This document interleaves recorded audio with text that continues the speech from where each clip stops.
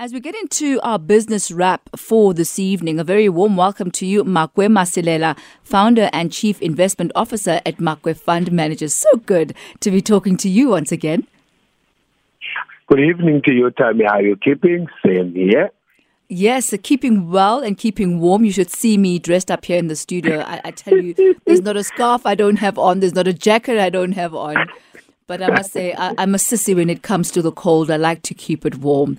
But look, let's get straight into the business of the day. TymeBank making some big moves there. I think this is a brilliant move. Even though the share price, the owner of African Rainbow Capital didn't react to the news because it closed down 0.8%. Remember, TymeBank, they started by just offering, to the so-called unbanked, but now they're gradually growing and they've got a business line. And so far, I think they've got over 100,000. So now you've got a retail capital that they intend to acquire. And remember, this is a leading fintech funder for small and medium enterprises. And we know very well that those kind of businesses, because they don't have decent or deep pockets or healthy balance sheets, usually they struggle when it comes to raising funding. So now retail capital so far has provided more than 5.5 billion, and that is to more than 43,000 of business owners in South Africa since 2011. So this offering, it will definitely help TymeBank when it comes to their business banking clients. And we know that other than that, the guys will also be the lending expertise being combined with TymeBank deposit base and operations that will help to serve a broader customer base. Because now TymeBank, they've got deposits, and we know that the money that the bank is lending out is mainly depositors' money, so they won't struggle going forward to be able to raise capital. So yes, they will be taken as a subsidiary, provided they meet all the competition approval. But I guess it's a wise move when it comes to TymeBank. So they are buying TymeBank, that is. They are buying the SME-focused Retail Capital. Tell us a bit more about Retail Capital and what it is that they bring to the table, why they are such a desirable offering for TymeBank. As we said, they're going to be a division of the bank, and they'll form the foundation of its expanded business banking offering. And as we said, the transaction will support the TymeBank offering to its business banking client, and it will also see retail capital lending expertise being combined with that deposit base. But the guys, they've just managed to lower the barriers for funding, that is retail capital, when it comes to small and medium enterprises, through a 3-step online application process. And as I said earlier, so far 5.5 billion has been lent out to more than 43 business owners, and that was since 2011. And we know TymeBank currently has over 5 million individual customers, but more than 100,000 business banking customers. So the guys will also now have access to that captured market, which is the 100,000 business banking customers that the guys have now. Unfortunately, we don't know how much will the transaction cost them. But so far, I don't think it will be that exorbitant.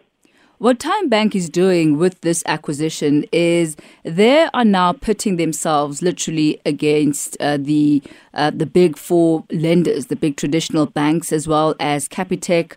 African Bank also plays in that space, and Sasfin also plays in that space. But what differentiates TymeBank from its competitors?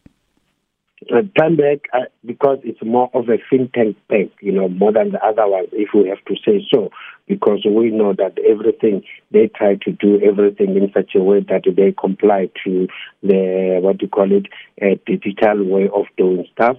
So that's good for them. And also simplifying the process. We know this whole thing of filling up forms, waiting for so long to get approvals. It gets to be annoying sometimes, especially for small, medium enterprises, because those are individual entrepreneurs. They need to focus on doing what they know best. So this whole issue of raising money, getting capital here and there, sometimes it becomes a big issue for them. So for them to simplify things, and we've seen in the other banks, the likes of Capitec, the minute to start simplifying stuff, that makes it a very attractive offering. And also reducing the time when it comes to approvals. That's what people want going forward. And so far, given that the guys, they are the leaders when it comes to that. That is the retail capital that will fit well when it comes to TymeBank, because they are a fintech bank as well, or you can call them a fintech lender. You mentioned in our conversation a bit earlier on that this acquisition, or at least the announcement of it, did not really make a dent on the share price of TymeBank. Why is that so? Because they are planning to, they are proposing to try to acquire retail capital. So they still have to finalize other issues, and more importantly, they need to get the approval of the competition authorities, because for them to announce that they're planning, it means they're happy with their due diligence. They think it's going to make a proper fit when it comes to them. So I think up until they go, over that hurdle of competition authorities, then I think maybe that's when people will see it more as a done deal. And remember, as they go through this, there's a potential that other guys can oppose this transaction to go forward. As you mentioned, other players in the field. And yes, we know as it stands now, chances are it might be approved on certain conditions. But as it is, I don't see that having issues when it comes to competition authorities, because TymeBank, as it is now, is not big when it comes to that kind of market. It's only now that they're trying to grow their business lines. So, in my opinion, I see this as a done deal, especially if the guys agree on the price and terms and conditions that might follow. Now, moving on to the issue, Makwe, of Bain and Company. They've been banned from the UK government contracts for a period of 3 years over the role that they played in the state capture and SARS. And all of this was based on what came out of the state capture report, as well as advocacy, from Ethel Williams, as well as Hain. Tell us about how this impacts Bain and Company, and what the market reaction has been to this. I think generally people are happy, and remember their 3 years started on the 4th of January, because as we said, it will be retrospectively applied. And I think it's a good move generally when it comes to business confidence, to see that people are dealing with companies that have done wrong things before. We know that Bain, they still have to respond to this and see if they cannot put this decision on review. But as it is now, we know Bain, they've been continuing to do good business, not just in the UK, but also around the world. Just as an example, the guys, they've got the UK public sector contracts worth around 1.3 billion, that is since 2018. And then as it is now, one of the ones that people know about is that 800 million contract that they got for Brexit consulting work for the Cabinet Office. But that will mean people have to start taking people who have done wrong things to account. And accounting here is not just for people to say, sorry, we made a mistake, we'll pay back the money. We know as it stands now, Bain, they've paid back almost 217 million back to SARS, but that was not enough, because these people, they end up not admitting that they were wrong.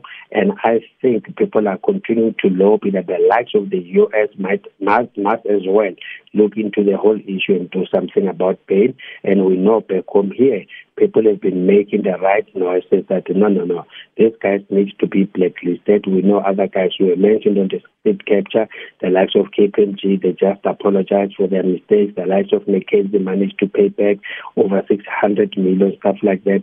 But it's not enough, because these guys can afford to pay back the money.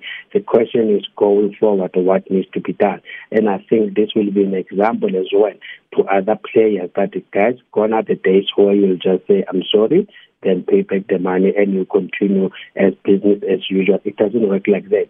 Tell me, remember, we had people back home here fixing the price of bread. Those companies are still operating, let alone the issue about banks who've been fixing the likes of the rent. And you can imagine the implications thereof. But those companies, as we're talking today, is business as normal. They apologized, and that's it. And remember, their apology is not admission of guilt as well. So generally, I think it's opening up eyes for other people who are trying or thinking of doing stuff like that. And also it shows that companies or countries are serious about tackling this whole thing of companies which are not doing business the wrong way. I mean, we can mention so many businesses coming before. The likes of Glencoe, they just admitted and paid the fine. but that they continue to work as normal. So banning them, I think, is critical, and I think 3 years is just too lenient, unless if other countries also join, so that the Bain, they can feel that hit, that not what we've done is definitely wrong, we have to pay for this. And paying is not just to pay back the money, but also to suffer when it comes to future business. Now, there is the issue here, Makwe, of political will. And that is something that the likes of the United Kingdom have demonstrated. How has South Africa fared? So far, we've done badly on that part. And I think this will continue now to put more serious pressure on our government to do something serious about it, that this whole thing cannot just be left like that. They've done the same thing also when it comes to construction companies. They paid some fines, stuff like that, but the guys are continuing to operate. But yes, that political will, it will have to change at some point. And remember, with the UK as well, initially the guys were reluctant to fight. The guys that side continued to put pressure so that, and then I think it was Lord Peter Hale who was putting that kind of a pressure, one of the anti-apartheid campaigners. Then here it is finally happening. So it means back home here, we should continue to put the right pressure, then we should be able to get something going forward, because this is just so wrong to grow such a big company, or to find that you've been growing a company in a wrong way. You can even mention the likes of Steinhoff, that what is happening now. The guys have come to a global settlement that they will pay, but what happened to the people who lost almost 96% or so of the value of their money, those who invested in Steinhoff? The current CEO is still out there. Apparently, our law enforcement agencies are still struggling to get that case to court. So we have to have not just the political will, but also to have the capability and the capacity as law enforcement agencies to be able to tackle cases like that, and this can be done. Let's look at the reaction of business leadership South Africa here, and how they have traditionally and historically dealt with the likes of, KPMG, with the likes of Bain.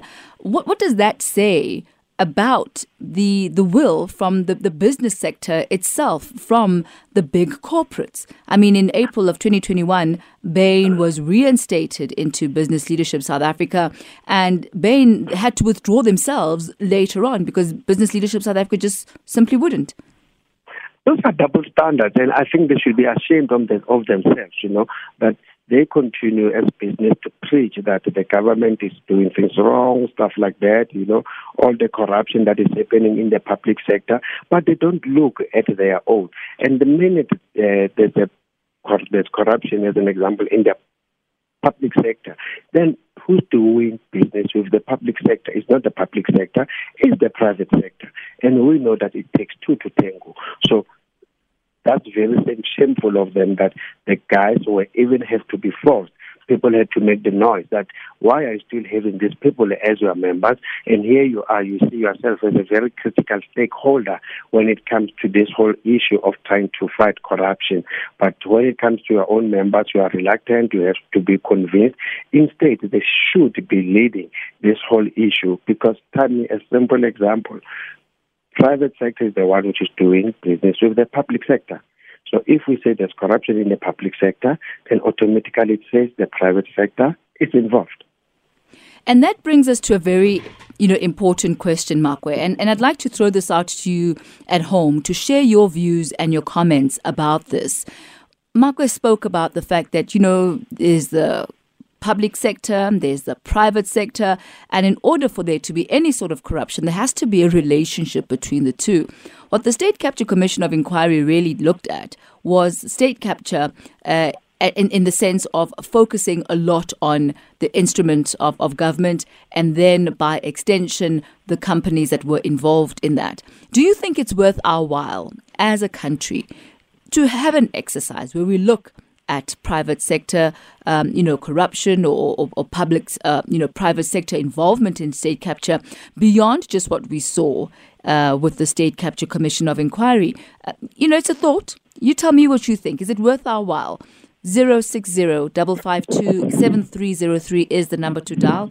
060-552-7303. And another issue that we spoke about just a moment ago, Business Leadership South Africa and big business in the country not coming out against those who have been found to have been involved in corrupt relationships with government, but instead actually seemingly shielding them.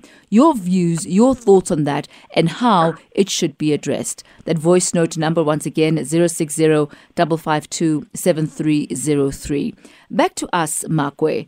We see China now, I guess, throwing back their punches following Nancy Pelosi's visit. They have hit Taiwan with trade restrictions. Tell us about that. Tammy, this is not the first time that it's happening. It did happen before that we saw China banning imports of some of Taiwanese products because of the escalating tension. And we know that the likes of pineapples, they were also unfortunately affected, fish as well. But it's very interesting because you see that they're giving reasons for some of the stuff, whether it's some fruit and some fish, and also the export of natural sand, coming from China to the island. And remember, as we're talking now, China is Taiwan's largest trading partner, accounting for almost 33% of the island's total trade with the rest of the world. That was last year. But now the problem here is the guys managed to give some of the reasons. They're mentioning COVID-19 issues, stuff like that. They are mentioning that some of the stuff might not be clean, But why is it happening now? When we've seen the visit by the U.S. House Speaker, and we know that, in the past 25 years or so, she's the first to go there when it comes to the leaders of the U.S. But the biggest concern here is, yes, we can talk about stuff that, yes, the guys, they've got what they call natural sand that won't be getting. Taiwan is telling us that, yes, that accounts for almost 1%. But that gets to be used mainly when it comes to semiconductor chips.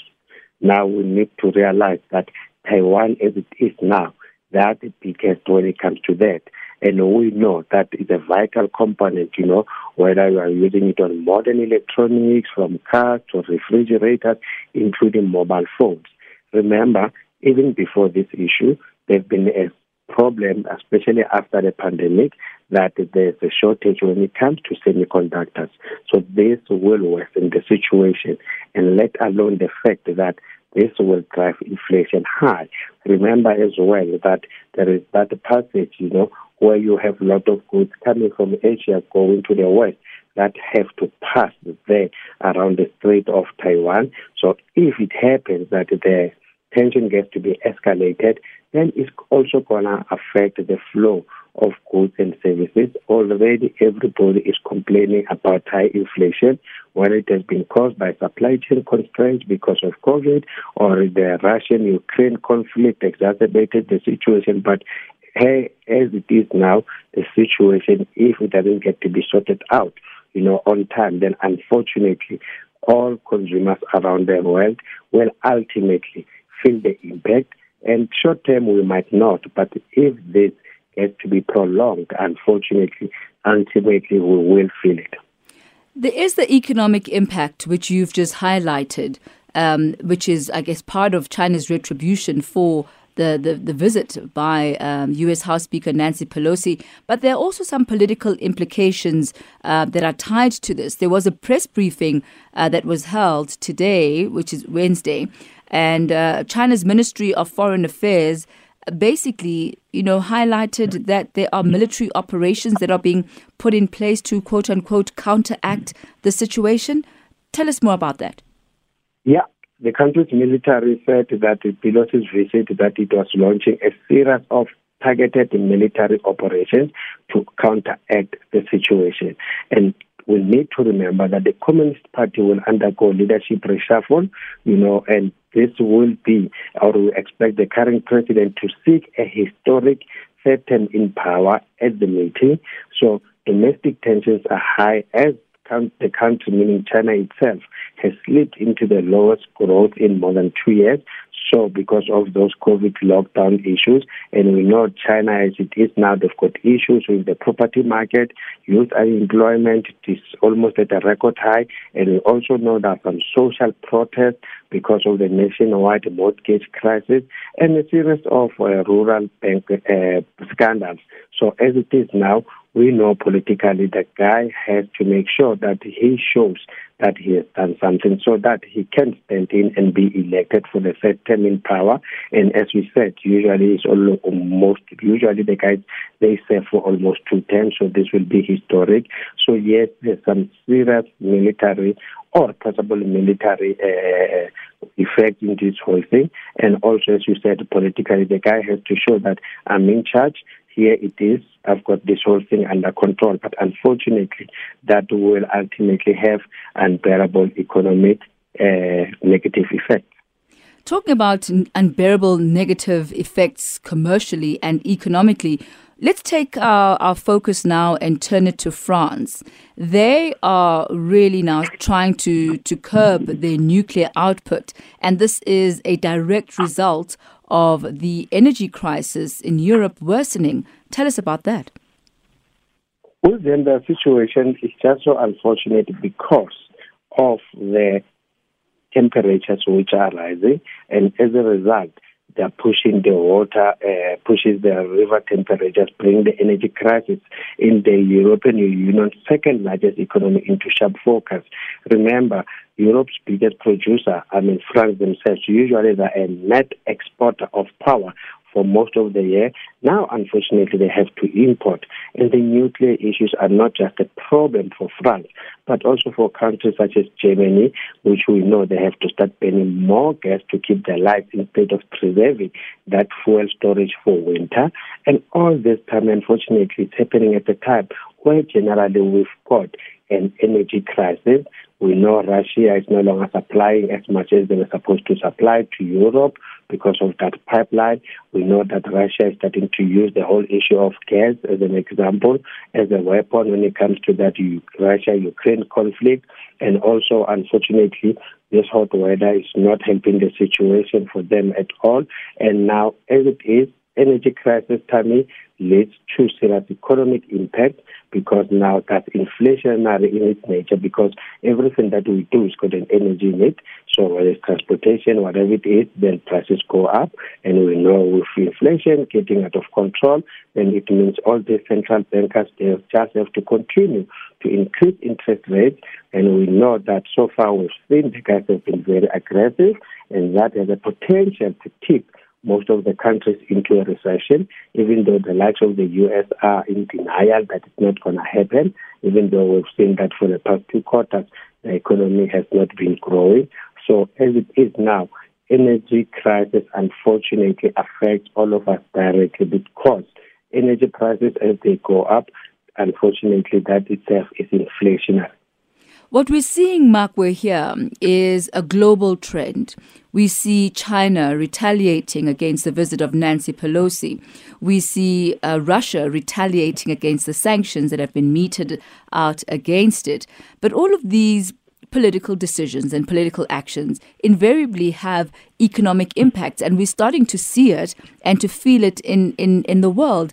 How much do you believe South Africa will be impacted by this? And if one has to, I guess, look into your crystal ball, what type of time frame are we looking at until we, as South Africa, really starts to feel the crunch of these economic developments globally?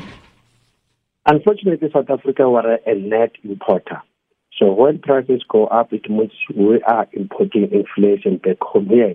And as we said earlier, high inflation will lead to high energy prices, let alone a shortage of other stuff, whether it's food, whatever you want to name it, whether it's going to be semiconductors.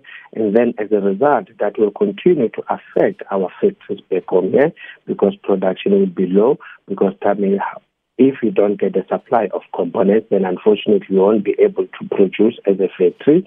And we know that back home here, manufacturing accounts for almost 13 to 14% of our economy, and it also talks to mining. So now if we start seeing some signs of slowing when it comes to manufacturing, then it means our economy will probably not grow. And also we know that we've got our own pressing issues, whether it's load shedding or whether it's wage increases.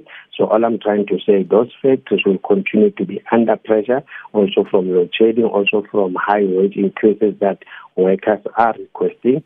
So unfortunately, it can easily lead to high unemployment because companies, they've got a tendency of ultimately giving in to a demand, but after a year or so, they start retrenching. And now when it comes to government, we know that they get money, revenue from taxes, and the biggest component is pay as you earn.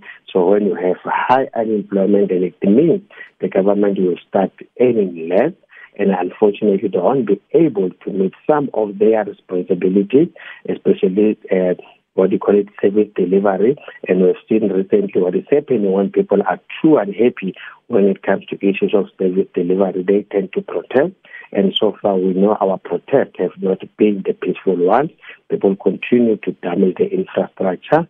So those who sometimes think that this whole situation might get out of control, I don't think that there is that possibility. I'm not saying it's going to happen, but yes, you will end up having an economic issue affecting social issues at the end of the day. And you don't want a situation like that you get to a point where now this whole economic issue has turned now into more of a social issue.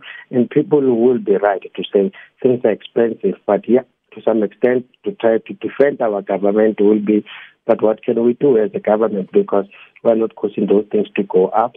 But unfortunately, Mr. Government, you are a net importer, and with your weaker rand, whatever you are importing becomes expensive, and maybe you can help by trying to make sure that the economic fundamentals are in place.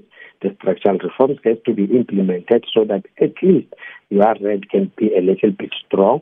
So what I'm saying, there's a certain percentage. Mr. Masilela, unfortunately, we're going to have to leave it at that for this evening. Unfortunately, our time is up, but thank you for such a comprehensive breakdown of today's Business Wrap.